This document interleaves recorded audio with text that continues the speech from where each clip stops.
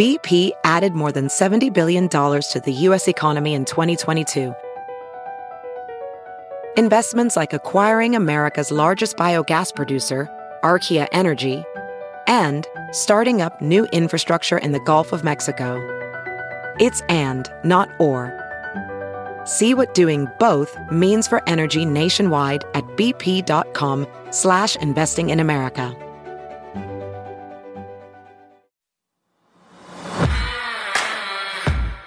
Shut up. Stay in your lane. Welcome to the Mind Your Own podcast with Aaron Sorensen and Sasha Durkin, where we stick to sports, except when we're not. Hello and welcome to another episode of the Mind Your Own podcast. I'm Aaron. I'm Sasha. And it is the third mailbag edition of the Mind Your Own podcast. I feel like it's like once a quarter. Yeah, I like that. It's like business terms. Once a quarter, we'll be diving into your questions. But it is the mailbag episode. We were going to do this actually in the previous episode, but then, as always, topics come up. In fact, a topic has even come up today where we're like, oh, shoot, we want to talk about this. So we're just going to make it all work. We have a few really good questions from you all. So before we dive in, Sasha, how are you? Can you also tell me how it's already the end of July? I don't know, and I would like to put in a formal request to inquire as to why it is the end of July and we're nearly in August. I feel like summer just started. My stepson literally just got out of school, and now he has to go back in like 2 weeks. Yeah, fall camp is pretty much here. Everything kicks off very, very soon, within days of recording this podcast. So I actually had this conversation with somebody. I just got back from Big Ten Media Days, and I was having this conversation with somebody that I am very cognizantly aware of my just limitations right now. Like as somebody who is a true introvert, and the fact that I don't get my energy from being around people, I have to now kind of, after sort of almost a year and a half of spending a lot of time alone, almost recalibrate, if you will, because it is tough to suddenly then transition back into like, I'm going to be around people quite a bit and have to be on, if you will. That's going to be a little bit of an adjustment. Yeah, that is super difficult. I think it's just difficult for everybody. Like, even I mentioned this on I don't know, I can't remember.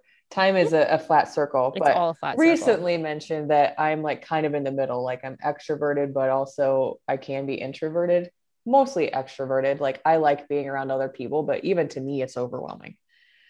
Yeah. I think it's really where you get your energy. And that's the hard part is like, as somebody who like, I like being around people, like I do, I just have to like kind of be mindful of the fact that like, unfortunately, and this is not a slight to anyone, like I just don't get my energy by being around people. It drains me. I give a lot away in that situation. So yeah, it's going to be a bit of an adjustment. I know we're all in it though, so I'm not alone in this. It's just thoughts and prayers to all of us through this. Agreed, 100%. Well, before we get started into the mailbag portion of this episode, did want to just kind of stop really quickly because we are now officially in the heart of the Olympics. We were kind of on the fence if we would talk about the Olympics in this episode or if we would do the mailbag and wait until the next episode for the Olympics. Well, the thing is, the Olympics just want us to talk about them just a little bit now. As we are recording this, a lot of this is still fairly unknown. So I do want to be clear, by the time you are listening to this podcast, more may be understood. But as I was waking up this morning, I started to see the news because I knew that last night, before this was recorded, the time difference would mean that we were all probably asleep when the gymnastics all around team competition was happening. Obviously, shout out to the MVPs who either stayed up or woke up early to catch that. I just figured I'll watch it in prime time later. I don't mind. Spoilers don't bother me. So I woke up, started to see that Simone was trending. I'm like, I don't know if that's a good thing. And all I saw was the first headline that Simone Biles is out of the women's Olympic gymnastics team final in Tokyo. It was quickly then people are trying to figure out. So like, I'm trying to figure out, did she get hurt? Like there was some misunderstanding of like, was she on the floor? Was she involved? Did something happen? I'm like, did she get injured? I'm trying to kind of understand because everything is really coming through just Twitter at this point. And the broadcast, so NBC started to say that Simone was not out with an injury, like a physical injury, but more of a mental health concern. The booth did a good job. I want to speak clear on underlining why that was important, because as we're having this conversation, being clear and concise with this messaging is vital. So as the morning continues, I tweet, mental health is full health, full stop, or mental health is health, full stop.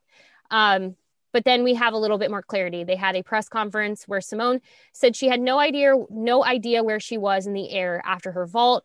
She felt her head wasn't in it and feared she might get hurt and spoil her teammates' medal chances if she continued.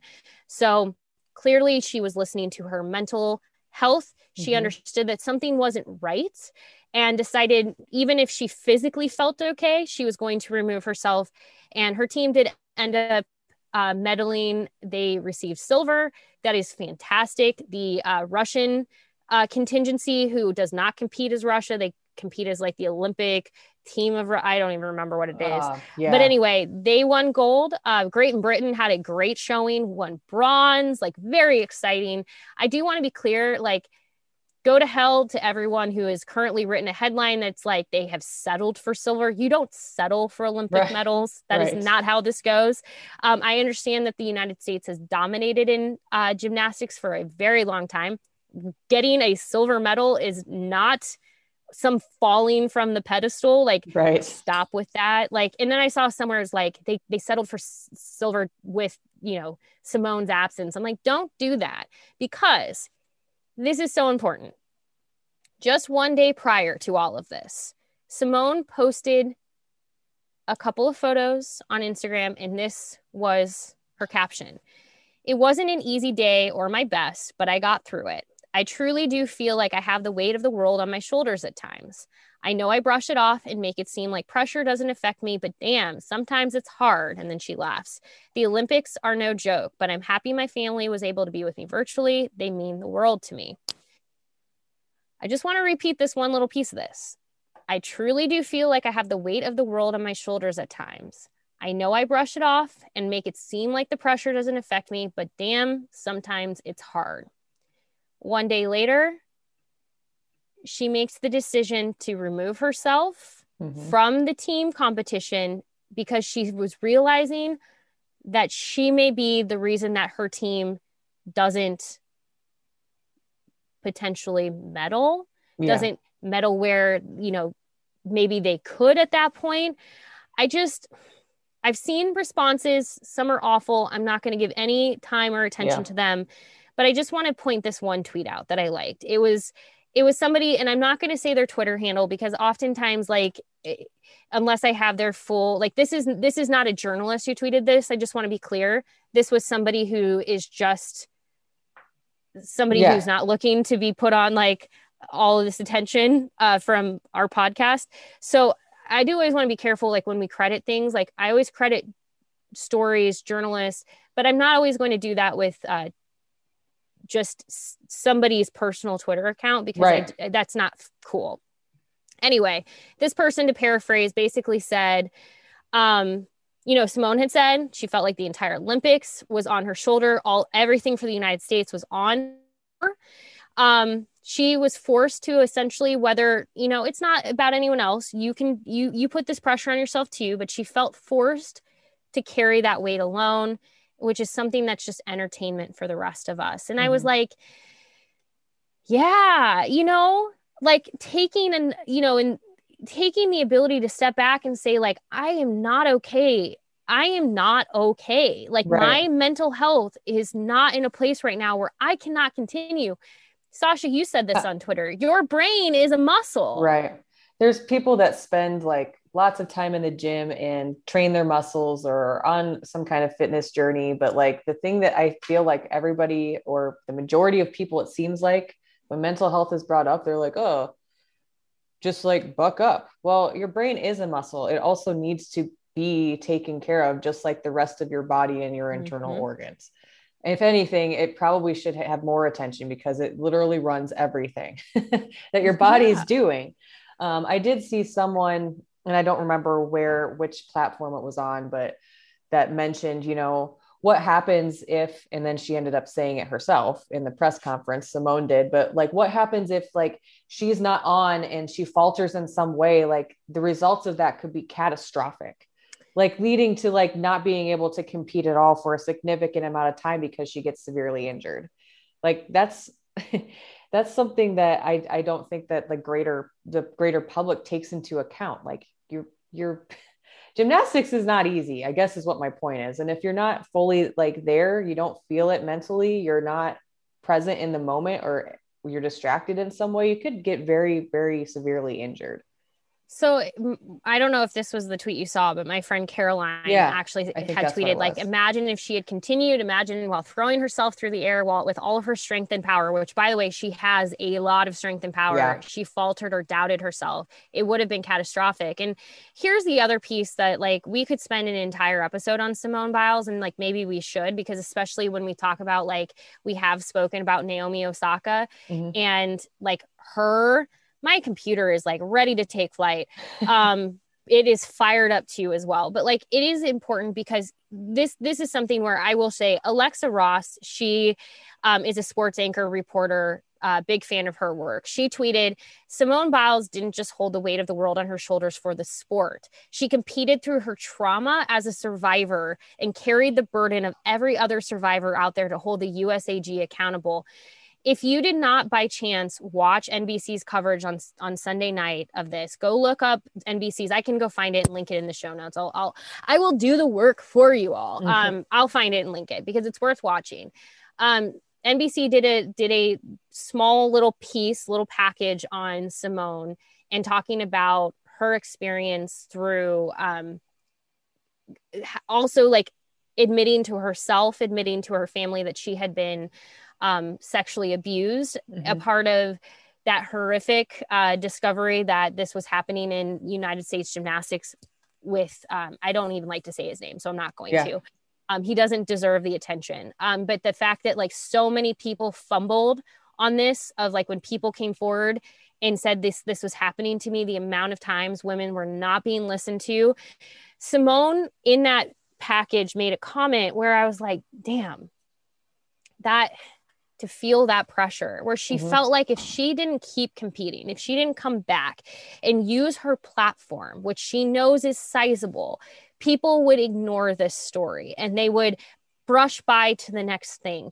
She had this weight on her that's not just carrying the sport of gymnastics itself, but is carrying the weight of changing the way that the sport is run, the way that people, the people in charge are held accountable. She felt like she needed to still be ever present in this, because if she left, what would happen? And this came from the New York Times profile on her. But so the New York Times wrote this little piece, and this is just and I'll link this as well, but I just want to read this. In the many months leading to the summer, Simone Biles couldn't wait for the Tokyo Olympics, not for them to start, but for them to end. The weight she has carried as the face of the sport has become a burden, and the wear and tear on her body had become what she called unreal, with the pain in her ankles making every excruciating step a reminder of how unforgiving gymnastics can be. In a telephone interview about a week before leaving for the Tokyo Games, she was asked to name the happiest moment of her career. Honestly, probably my time off, she said. Yeah. Now, if you're somebody who's listening going, well, then just quit. Don't do the sport. That is not the answer here. We have now laid out for you that Simone is the greatest of all time in this sport. She is, by the way, judged unfairly for the skills that she throws. She is judged against herself while others are judged against, like, she is like on such a different level that people aren't even judging against her. Like she is so far and above that they're like, well, they aren't judging her skills to the degree that they need to. And she also, like I said, came back for the fact that she knew if she could use her platform and her voice, maybe she could make a change within this sport for the generations to come. And she's going to leave a lasting legacy. But gosh, if you are somebody right now who's trying to make some kind of comparison between what Carrie Strug did, where she did the vault with the ankle or leg injury versus this, like, we have to stop. Like, I was saying this earlier today that we have a habit of celebrating people fighting through some kind of pain. And I'm not comparing one to the other, physical and mental health. Like, you can look at an ankle injury and go, it's broken, or it's injured, or it's sprained. You can't see inside someone's brain to know what they're going through. No, and asking somebody, no matter what it is, physical or mental, to fight through something because that is a sign of strength is just absolutely bonkers. It is not what we should be. It is not a healthy thing to be showing children. It is not a healthy thing for ourselves. Sometimes you just need to take a step back and be like, you know what, I'm not okay. And for whatever reason that might be, I need to take time. I need to take a day away. I need to rest. I feel like I'm just going to do this. Like, if you have not listened to the Meathead Test Kitchen podcast with Sadie and Sasha, they touch on a lot of these topics, and I really encourage you to go listen. They do a monthly mental health check. But like, when we talk about mental health in sports, so often people think about rest days from a physical aspect, but don't think about rest days from a mental health aspect. And what Simone did to me is the greatest thing she's ever done. It is the biggest symbol of a GOAT in my perspective, because when someone like Simone can say, I'm not okay, and I have to take myself out of this thing that I have trained so hard for, because I am going to hurt my team, but I could also hurt myself. That is GOAT status. That is far more than anything else she's ever done. I think that just being able to recognize the fact and paying enough attention to what's going on internally, not just externally, is the biggest sign of strength that any human being can possess. Being on, like you said, like being on her level, recognizing that, you know, something bad could happen, like something negative could happen if she continued going forward, I think is a bigger sign of strength than fighting through something and actually physically getting injured. It's not worth it. No. It's not worth it. She is the greatest of all time. That won't change. And I also encourage people to really reflect on, if you're somebody that likes to look at the downfall of athletes. And I said this earlier today too, before this podcast, a lot of the time, a lot of the celebration of an athlete faltering is when they're an athlete of color.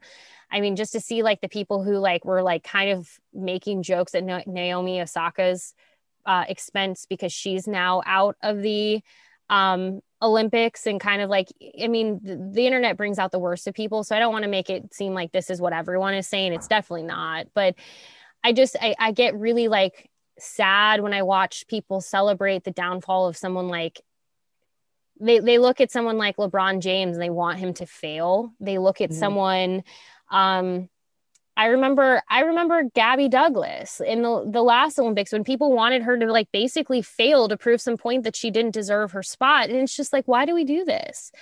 Why? And I use we as the greater we, but it's just like, I know the answer. There's so much that's tied up into that. And it's a lot of our own personal insecurities that are coming out and manifesting in other ways. Yes, there's systemic racism that's built into a lot of this, systemic misogyny that is built into a lot of this. But yeah, we could do an entire episode on this, but we promised a mailbag episode. So here's what we'll do. Go check out Meathead Test Kitchen and listen to some of those episodes on mental health and how it is so vital within physical health. And we'll come back to this. It's the third episode every month. And a couple months ago, we actually spent the entire episode talking about the necessity and the paying attention to of your brain when you need a mental health day. Yeah. So go spend some time. Go spend some time with mental health Meathead Test Kitchen. Oh my gosh, my brain is mental just health kitchen is what we should mental change health it kitchen. to. Oh my gosh.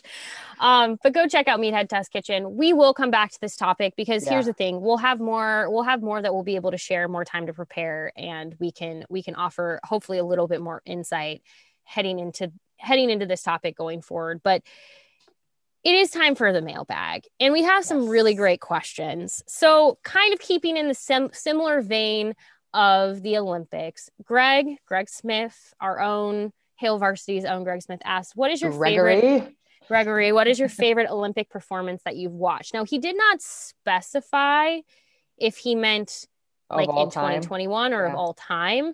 I think it can go whatever direction we want.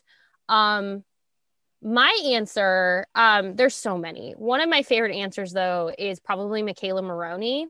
I think that was the 2012 Olympics when she did the vault and stuck it. And it was just like, not only did she just completely stick that landing, but she like made a point to everyone of like, I deserve to be here and don't say otherwise. And I loved that moment. I've watched that moment on YouTube more times than I care to admit. I think my favorite from this Olympics, I got chills because I've never seen anything more perfect that I can remember. But Thomas Daly and Maddie Lee's dive, holy guac. It was just absolutely perfectly freaking executed. And like, I hate it when people are like, oh, it's just diving. Anyone can do that. I'm like, no. They wouldn't be in the Olympics if everyone could do it. It was just absolutely beautiful.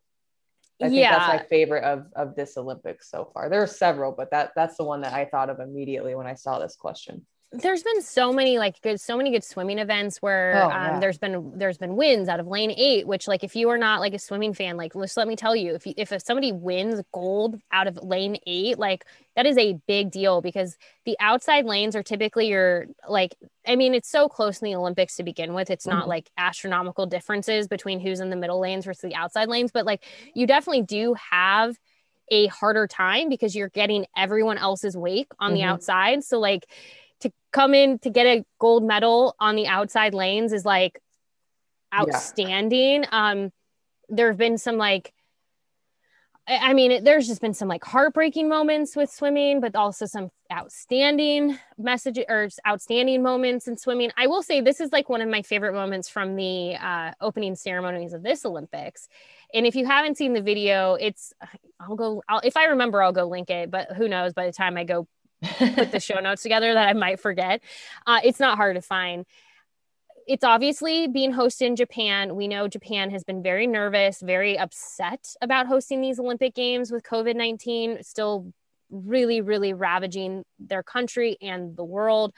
And so there's just these little moments where you see the respect of the athletes for the many people that are working, the many Japanese people working to make this possible, to make this Olympics possible. And during the opening ceremonies, and this may have happened with other teams, like just the one that was really well noticed on TV was as Ireland came in, they all stopped as a group. They set their flag, like they set the pole on the ground, and they all turned to the Japanese hosts that were welcoming people and they bowed to them as a sign of respect for them, what they are doing. Obviously, bowing is a sign of respect in Japanese culture. And that was really cool. That was a moment of like what makes the Olympics great is this moment of like appreciation for one another and what makes us the same and what makes us different and what makes our culture special. I thought that was really cool. That one stood out to me. And like I said, I'll go try to find the video I was watching, but I've seen it multiple places at this point. So it was like all over Twitter, I think that night that they aired them, but it was pretty cool. It was really cool. I'm now like looking through like all time Olympic greats, but it's fun. Like I want to hear all of yours. So if you have one, shoot us a tweet. You can tweet at us at Erin Sorensen, at Sasha72. Did I get that right? What? Your Twitter handle? Oh, yeah. So what's funny about that is that's going to play into our last question. Sky is already, there's a drinking game that's coming up, and that one was already one of them. So Yeah. off to a great start. All right. So next question. I like this question quite a bit. Tyler asked about the thoughts on the diversity of individuals asking questions at Big Ten Media Days. I love the junior journalist questions, for example. They were so deep. So here's just a little insider information into how these kind of things work. Mm-hmm. So they only get so much time. Each coach got 15 minutes so that 15 minutes that you see, by the way, like they do a whole separate hour at a different podium, but you're not seeing all of that on TV. But that 15 minutes that they're at the main stage podium, that is for their opening comments. Some coaches are much more long-winded. Yeah. And that's also for their questions. So because of that, there are people in this crowd, which this setup was very different. It was in a big stadium. We were spread out pretty far from one another. So the people who are trying to get the microphones around, I mean, they probably walked miles during Big Ten Media Days. But not everyone gets their questions answered. So like the person who's facilitating it is looking out into the crowd. They're seeing hands go up. They're doing their best. Now, there are some questions that I don't want to say it like this, but to be fair, they're planted. Yeah. Like the junior journalists, they definitely gave them the space to ask those questions because an 8-year-old's hand isn't like flying super high into the air in a big stadium. So like they knew. One of the junior journalists asked Michigan State's coach, like basically like, hey, your record last year wasn't so good. Like, how do you plan on like basically like how do you like get excited? Or he asked something along the lines of like, how do you keep getting excited about the new season, whatever. And I loved Michigan State's coach was like, thank you for reminding me of that. But great question. I love representation. We obviously know that from this podcast. I think allowing junior journalists the opportunity to speak and have that moment is just really good for them. Mm-hmm. It helps build their confidence, but that's the case even for adults.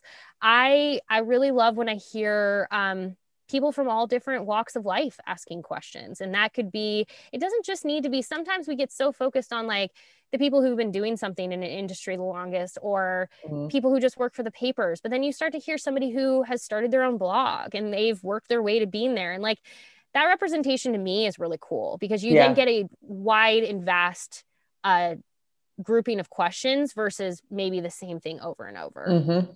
Yeah, that's great. So that was just I mean, the more, I guess, like I've always felt like this way, the more representation is in the audience, the more representation you're going to see in the questions. And so like, that's why when, you know, we look at hiring practices, like being able to and that's not always going to be the case, like, but like making sure you have a diverse pool of applicants so that you do get those absolutely best, highest qualified individuals, because that, I think that just makes everyone better. So yeah, Tyler, well, I really like that question. I think that the information too, like somebody is going to ask something that everybody's been wondering about, but either doesn't think to ask it. If, you know, if you run out of time, you know, there's just so many things that happen like in that little window of time that having a more diverse group of people to ask questions may answer like some fan out there who's wanted to have that, you know, question answered. I just think you get more diverse information out too when you have a more diverse pool of people asking questions. Absolutely. No, I love that. I think the more that we can keep encouraging people to get into this industry, the better. So those junior journalists were super fun. Sometimes they also ask the best questions because they really, in their opinion, have nothing to lose, because it's like at the end of the day, I'm going back to my elementary school, so see you later. Exactly. All right. These next two questions kind of go hand in hand. I'm going to use the first one to kind of give some context to the second, but Randy wants to know how long until Texas blows up the SEC. Now, this isn't just ticking down. This isn't a part of the second. This isn't the second question, but like, Brandon Vogel, also of Hail Varsity, chimed in, was like, what about Kansas? Well, he just said Kansas, because I had made jokes that somebody needed to ask at Big Ten Media Days, like, about Kansas, because at the time, everything was a rumor. Everything was, hey, it sounds like Texas and Oklahoma are trying to leave the Big 12 and to go to the SEC. Well, just so you know, as of the night before we recorded this podcast, Oklahoma and Texas had officially requested to leave the Big 12 once they're like joint media, whatever. They're not going to basically renew it, which is in 2024, 2025. They, just to be clear, they're not going to get that far. Like, you aren't going to play 4 more seasons in a conference. Like, that would be absolutely terrible. Then the morning that we are recording this podcast, they released another joint statement. And I'm really enjoying seeing where these joint statements, like one is coming from Oklahoma, one is coming from Texas. It's really fun.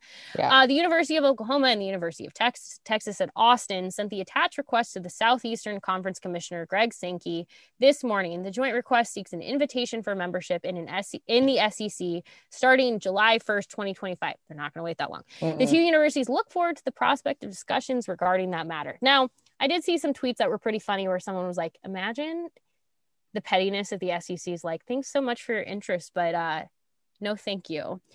And now we're exploring other candidates. We're exploring options like Kansas. No, I mean, they're going to get accepted. You don't do this. Like, Nebraska didn't like leave the Big 12 for the Big 10 without explicitly knowing that the Big 10 was going to be like, yep, come on in. It's one of those things where like, they're going to, they're just going to kind of like say, oh, thank you so much for your interest. We're going to think about it as we get our lawyers involved and figure out how do we get that 2025 down to 2022. So to Randy's question, how long until Texas blows up the SEC? Look, Texas joined the Big 12, 1998? The Big 8 became the Big 12 in 1998. Is that right? Or is it 1996? No, isn't. When did Big 12 form? It's an even number. Was it 96? It is 1996. Okay, so I always like that the Nebraska's 97 championship is the sandwich piece of this, and I'm always trying to remember if it was on a bookend or if it was anyway. 1996. Obviously, that was a controversial situation because what was the original members of you had, oh gosh, I'm looking at the membership right now. Woof. But yeah, you had Iowa State, Kansas, Kansas State, Oklahoma, Oklahoma State, Nebraska, Colorado, Missouri. Those were your 8. At some point you had then Texas, Baylor, Texas A&M, and who was the 4th Texas school? Who am I forgetting? Does any of it matter? Do any of I don't think it matters. No. Was it Texas Tech? It was Texas. I want to say Texas. It was Texas Tech. My brain, there's too many because then they got TCU. Yeah. So that's where my brain is like, it wasn't TCU. Too much of this. None of it matters anymore. Which actually, this does my entire like my whole thinking thing here does play into the second question that we got. Yeah. So anyway, 1996. That would be what, 25 years that the Big 12 existed in the way that it did. Yeah. So I guess you could, based on history, you could say that Texas has roughly 25 years to see how long. So maybe if this is a game, can Texas bring the SEC to the ground? Succeed in destroying the SEC in 25 years. In less than 25 years. Do it in less time. Do it in 15. Mm-hmm. Do it in 2. Do it in 2. Actually, do it before you even get officially introduced. Now, I know like Texas A&M is like, excuse the way I'm going to say this, shitting bricks right now because they're like, we didn't ask for this. Wait a minute. We were the ones who voted against it. We tried to get away from Texas. We don't want this. Like, honestly, if like Nebraska woke up tomorrow and found out like Texas was trying to come to the Big 10, like obviously Nebraska would be like, hold up. Okay, bye. No, thank you. So I get where Texas A&M is coming from. It's like, we left you. We're not interested in being part of this with you. Now, this is unrelated to Texas, but I just want to say, in the long run, the school that ended up looking like the absolute genius in all of this, people are going to focus on what Nebraska did when it contacted the Big 10 and what Missouri did when it contacted the SEC and blah, blah, blah, blah, blah. I'm just going to go back to this nearly a decade later. Colorado was the big winner here because when Colorado saw all of this happening in 2010, 2009, 2010, they looked around and were like, this doesn't look good for us. Instead of waiting and finding out the whole like mess around and find out, we are not going to mess around. We're going to just give the Pac-10 a quick phone call and say like, look, something's happening and we don't like it. Yeah. And we come hang out with you now. And the Pac-10 is like, cool. That Absolutely. makes some sense. Do you want to form an alliance? Right. It is 100% that. Do you want to? Good.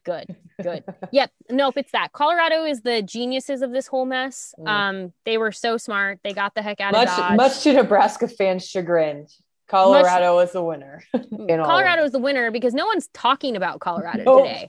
Like, no one's like, hey, you remember when Colorado left? Everyone's like, remember when Missouri and Texas A&M went to the SEC and then Nebraska went to the Big Ten? Like, why is Nebraska so quiet these days? Literally no one is talking about Colorado. Colorado's in the Pac-12. Like, we don't know. They're doing the Mariah Carey. Like, I don't know her. Yeah, I've never known them. Like, as far as Colorado's concerned, they've never heard of the Big 12. They don't know any of these teams. They're happy where they're at. Chip and the Buffalo are just living their best lives. They do not care about any of this. So this goes to Adam's question. Something he has been thinking about lately. I'm just going to read it. Something I have been thinking about lately, that college football is going to change forever in the next couple of years. He says he's 43, so I grew up where there was only 1 or 2 games on the television every year. I said television, he said TV. I just made it sound like my real old timey, being like on the television each year. I'm sorry, Adam, you did not type it like leave it at telly. I have fond memories of hanging around the house on a fall Saturday, listening to the game on the radio, listening to Nebraska pummel Iowa State or Kansas, the 2 big games of the year that were on TV. And it was a big deal to get together with the friends and family and watch those games. We lived through the glory years in the fall. I've always loved college football for its traditions, the conferences, the rivalries, the cupcake games, bowl games, etc. You name it. Of course, it has been going this way for years, but it seems now we are in the final stages of college football basically becoming a pro league driven by profits and power only. Some of it is good, like the playoffs and name, image, and likeness, but all the other things that make college football unique are now out the window. Always a Husker and will always root for and watch the team, but college football, as we know, is laying in a hospital bed surrounded by close family and a religious leader of their choice. I didn't even read that the first time. Just wondering your take and if you think the overall direction of the sport is something you're looking forward to, or if you'll be glancing back every now and then and wondering what happened to the uniqueness of college football. I really enjoy that question, Adam. I do too. Thank you. So I will say, because people always look at me and go, you're so young, you don't know any of this. I did grow up. I knew what he's talking about with the football Saturdays where you listened on the radio. I mean, I experienced all of that too. Like we all did. Like we kind of grew up in a time period where like some games were on the radio. There's the pay-per-view era. I was alive for the Big 8 and lived the Big 8. Like I want to be clear, like I was alive to know what happened when like Texas and all of those schools joined and made the Big 12. So like, thank you for thinking I'm so young. Thank you for thinking we are so young. But like we lived through this too. So like, I get it. And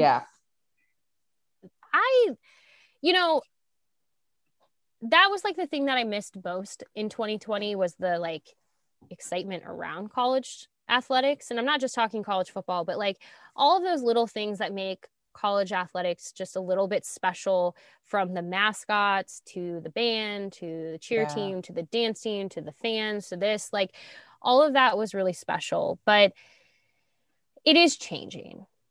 And my honest answer is I don't think, and by the way, Adam made it clear he thinks the playoffs and NIL are a good thing. I agree. I don't think the NIL stuff, I don't think the playoffs are changing college football in a way. I think it's potentially what these super conferences will do. Yeah. I think it's what is going to happen is when we talk about like what the Big 8 meant and like, okay, this, and then I'll pass it to you for a second, Sasha, because my brain is just like rambling words now. But when Nebraska joined the Big Ten and all of these schools were like, why is Nebraska NU? Why isn't it UN? And like Northwestern University is NU. It's really hard to explain. Like, think about the original Big 8. NU, KU, KSU, OU, OSU, ISU, MU, CU. Got them all. Got them. it was a thing in Yeah. it was the thing in the Big Eight. All of those schools, it's not Kansas University, it's the University of Kansas. They were Yeah. still KU. Yeah. Iowa State is probably the only one. Iowa State and Oklahoma State are probably the only ones that like actually follow the sequence. But like, Right. it's the University of Oklahoma, not Oklahoma University, but they go by OU. You. It was just a thing in the Big Eight. That's just what it was. And so like there are these little things, these little pieces, these little nuggets of history that like were tied together because of these conferences and like the history within them that like are being diluted as conferences change, as they realign. And I think that is probably what makes me sad sometimes, is to see those things disappear. Like the individualness of the conferences, you know, like back in the day. I mean, I just turned 37 not that long ago.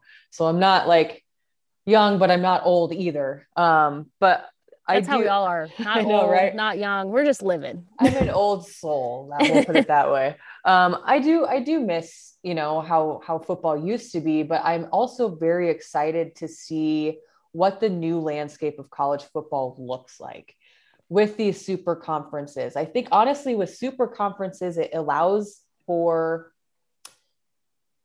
I don't want to say more level playing field, but honestly, I think that that's what it lends itself to.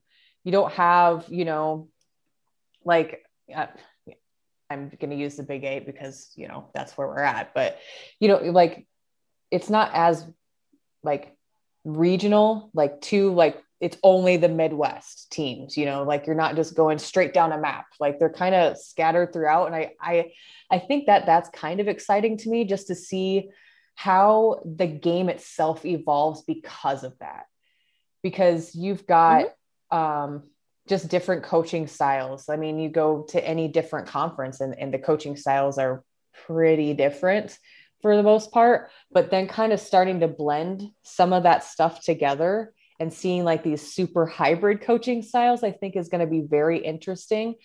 Maybe I'm being too much of an optimist, but I think with NIL and expanded playoff, like these just I honestly see like these just like gigantic super conferences. You have probably 4 is what I end up like, kind of what I'm seeing like in the future. Not that I know anything about anything, but that's kind of what I see, like the direction of things going. But I feel like it levels itself out a little bit more, especially with NIL. I don't think that you've got, and honestly, like as NIL starts playing out and as these realignments are happening, I think that more like legislation and a little bit more structure comes in play with that, so that you don't have power grabs. I hope not. It's definitely like, you know, as conference realignment continues, because it's going to, like, we're going to get to a point where, like, I know the Big Ten made a comment that it's not going to just go seek out schools and programs for the sake of doing it. And I agree with that. Like, I don't think you need to go get someone for the sake of it. I do disagree with some people who, like, if I were the Big Ten, I would have my eyes kind of set on, like, obviously Notre Dame is the favorite. Like, people want Notre Dame. I think that could make a lot of sense in the Big Ten.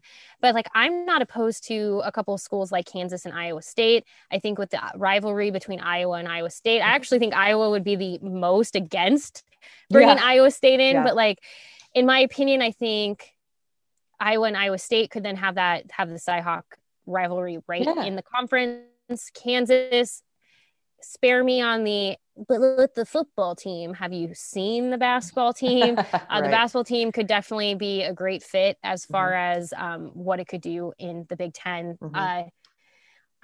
There's a couple of teams where, like, I would, if I'm the Big Ten, I hope they're at least just like, they've highlighted. We know Notre Dame is like highlighted, circle, heart drawn around it, like every which way to Sunday. But like, if there's any other schools, I would probably be like keeping an eye on a couple.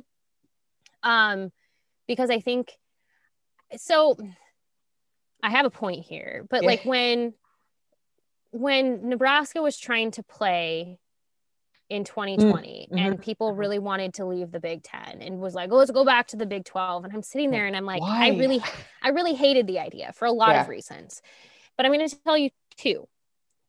The first was the Big 12 is not what Nebraska left. Like the feeling of like getting back something isn't there. Like it's not there anymore. The same conference anymore. No, it looks different. I mean, West Virginia and TCU, there's Right. teams that weren't there before. But Nebraska has spent a decade trying to find some footing in the Big Ten, and has in a lot of ways. Like, Nebraska fits really, really well. Like, the Nebraska Medical Center is like a shining star in the Big Ten. They work so well in that space. I know we don't care about academics and all that stuff, but like, we should. But then like volleyball has found a really good home. Right. Baseball, well, there's so many sports that have, I mean, even basketball is doing all right in the Big Ten. I understand men's basketball has kind of had its, you know, it's not been a smooth path, but you know, there's potential this year that they could do fairly well. I've started to kind of view I remember when Nebraska, and this is my point, excuse me.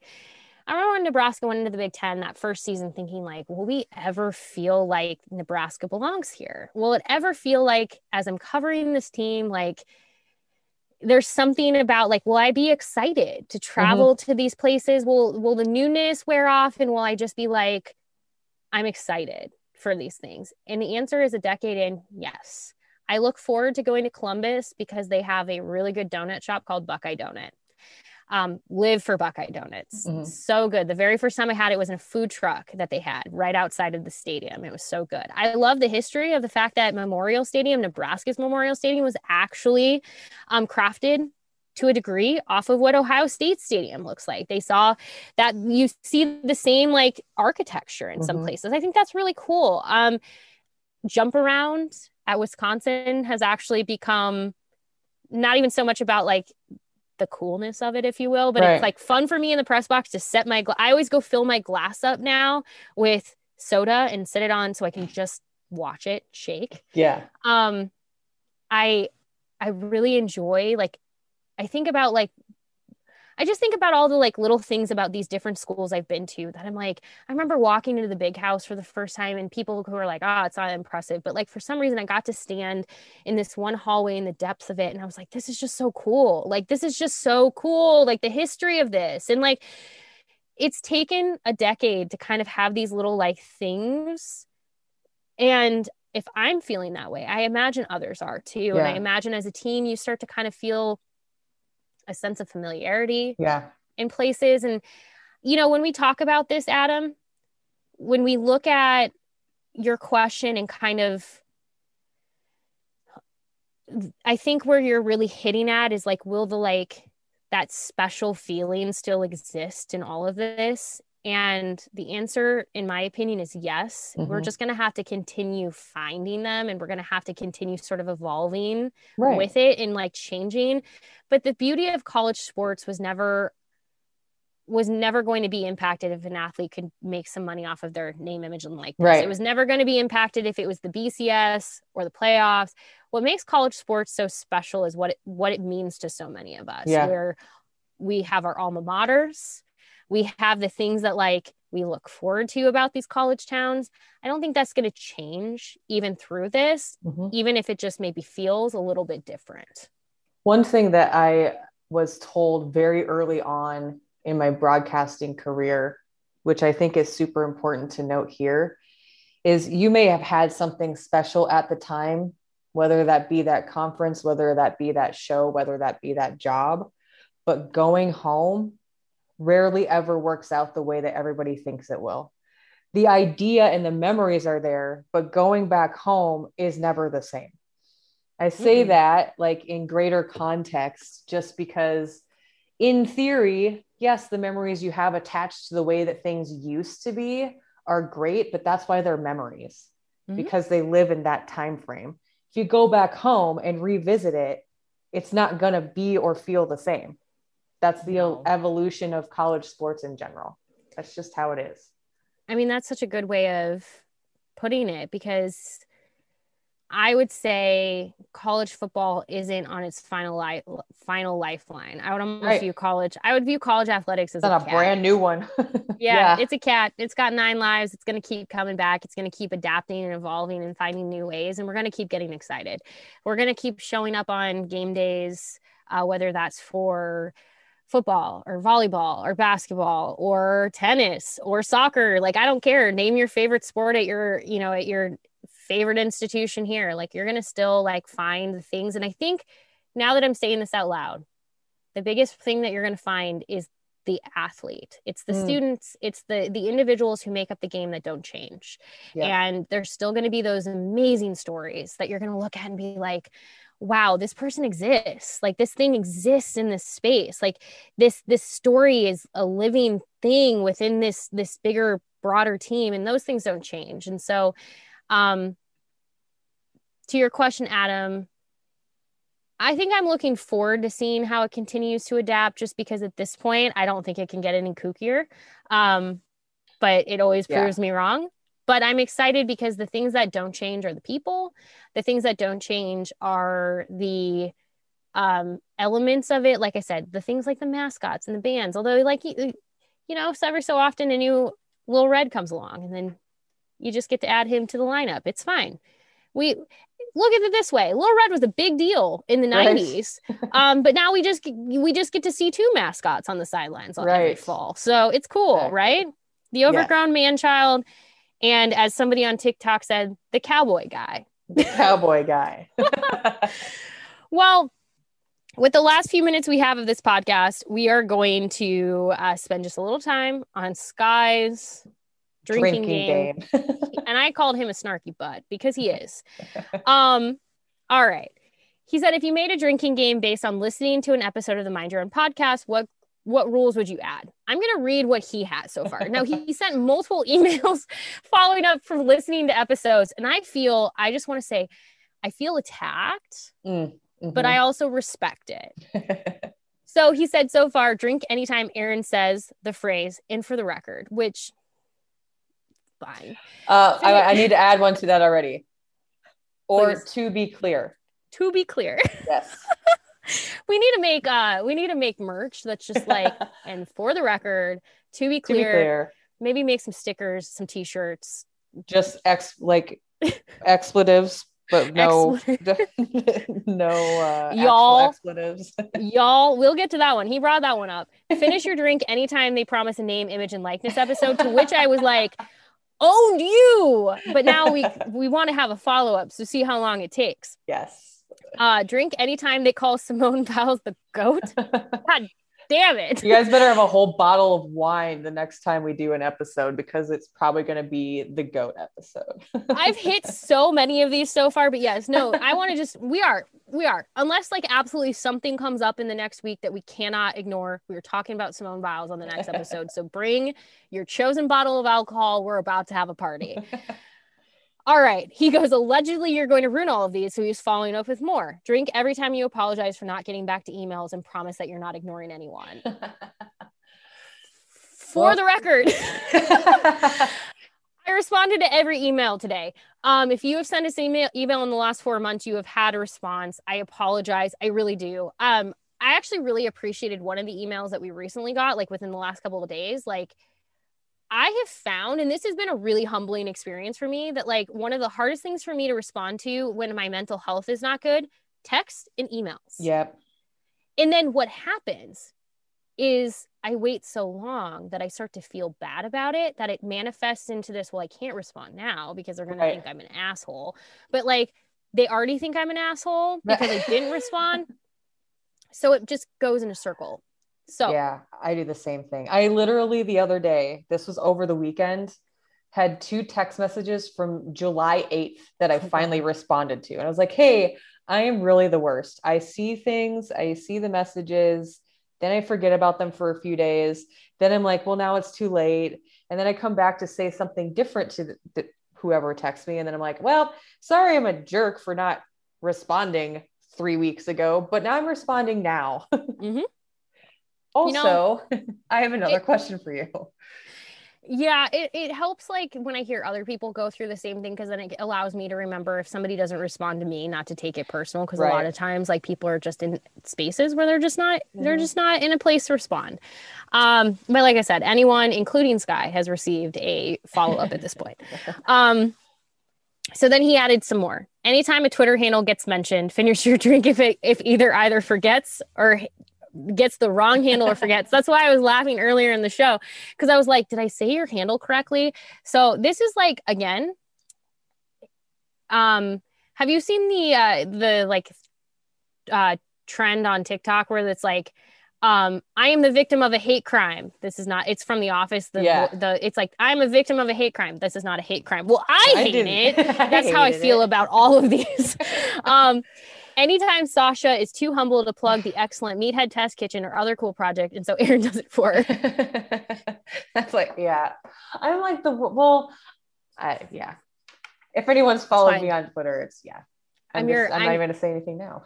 I'm taking a drink of my energy drink. I'm your hype gal. Now, to be fair, God damn it. I'm just going to say his last one really quick. Anytime Erin pauses and addresses the audience by going, y'all, because y'all, listen, last Wednesday was the absolute worst day of travel for me ever. Like, I mean, it was bonkers, just bonkers. I mean, I've never experienced this in my lifetime traveling, that we were on the plane about ready to take off. They apparently smelled something that they didn't like. They take us back to the gate. The mechanic doesn't like whatever's going on, so they make us deboard the plane. But here's what they never did. They never brought a new plane, nor did they ever update anything about the original plane. They just rebooked everyone. So I managed to get I managed to get on the very next one from Omaha to Indy.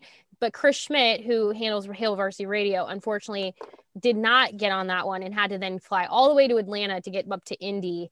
And he didn't get until like almost 10 p.m., which I'm still glad he made it to Indianapolis the day of, but like it was absolute nightmare. I never shared the episode, but Sasha did. So like, see, here's the thing. We balance each other out because because my like, similar to emails, because I didn't share it the day of, I started to feel bad about it. So I just haven't shared it to this point. So you should check out the last episode that I never shared because I'm still feeling badly about that. Well, and I'm so bad at checking. We should add actually to this game anytime Sasha gets on Twitter, because I check it so infrequently. I got on this morning and I panicked that I did something wrong because I had like 20 plus notifications. And I was like, did anything else happen that I missed? Because holy cow. And Erin was like, no, that was about all. No, just pretty much Simone Biles is the GOAT. And we had some mailbag questions. It's totally cool. Nothing else has happened.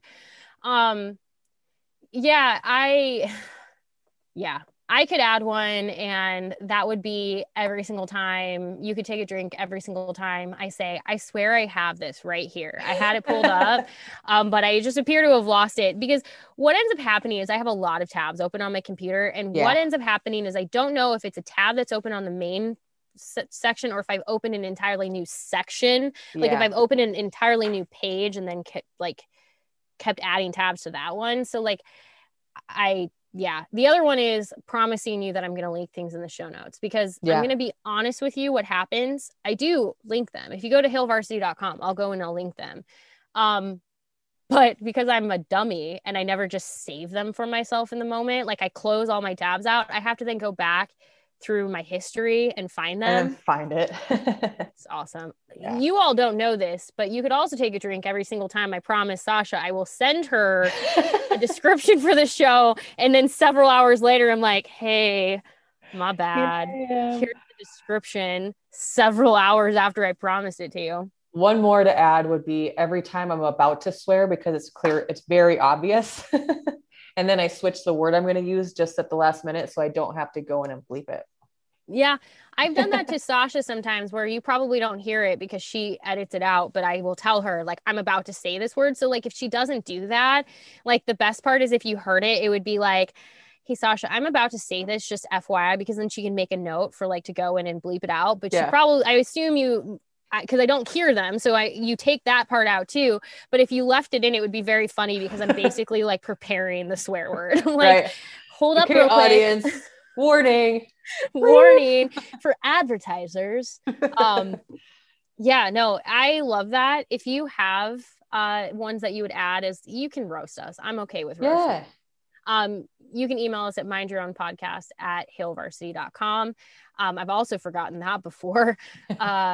But yeah, you can roast us. You can also tweet us at Erin Sorensen, at Sasha72. We'd love to hear from you. We really do enjoy hearing from you guys. That actually made my morning this morning when I saw like it was just like all of my notifications were like listener interaction, like more of that. I need to be better about like getting my ass on Twitter more often. Like, no, you don't. Maybe a couple times a week. But like speaking of mental health, like I get on there sometimes and I see where it's going and I'm like, nope, not today. I'm gonna freak out and I'm gonna piss someone off. I better just get off this stupid platform right now. It's not dumb, it serves its purpose, but I just it's hard because like even so one of the platforms that I've been a really big fan of, I've spent more time there, is on TikTok. Yeah. As you've heard me. There you go. You could, every time Erin brings up TikTok, which you can follow me at Hello Erin Marie, which is the same as my Instagram handle because the Erin Sorensen handles were always taken before I could get them. But like I posted a video of recently of the things that people have said to me or asked me as a woman working in sports. And trust me, it's like horrific what people will say to you. And somebody immediately commented, some random dude that was like, well, yeah, of course you were asked those things because men actually belong in this space. And I'm just going to tell you right now, I blocked that person and deleted their comment really quickly because this is one thing that I am done with. I am done allowing people into my space that don't deserve to be there. Like TikTok has become a place for me that I really enjoy. And I like the community that I'm building. If you're going to come into my space and you're going to do something like that, that is not like roasting me. That is not like fun criticism. That is just like, that is violating my space and putting me into a situation where I don't have to handle my own mental health because of the stupid stuff you're saying. So I am done with all of that. And because of that, I just want to like, flip this back. We do like, you could make a drinking thing of how many times we thank you, but seriously, like I'm very appreciative of this community. Really, really am, because I don't like throw around like love, the word love very often, but I legitimately love our listeners. I do too. You guys are great. And I think what's so cool is how diverse you all are. Like, I don't think you all realize how diverse that you are, because we have men and women of color. We have people of all different walks of life. We have people who tell us, I love sports. I don't like sports. I'm a fan of Nebraska. I'm not a fan of Nebraska. It doesn't matter. Like, we get all kinds of emails, all kinds of feedback and input. And like, that's so dang cool. And you make it so that way when like the internet decides to be the worst, you make it not the worst. You make it a pleasant place to be. Yeah.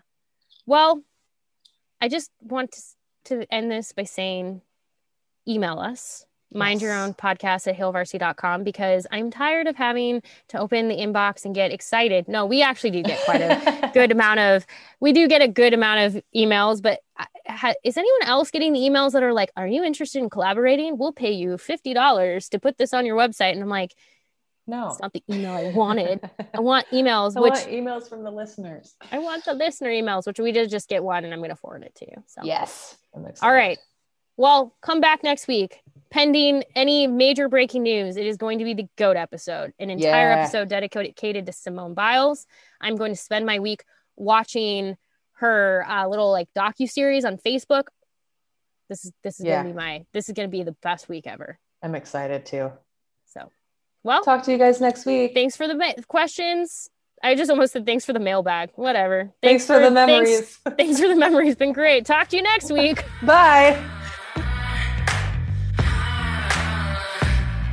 A Huda Media Production.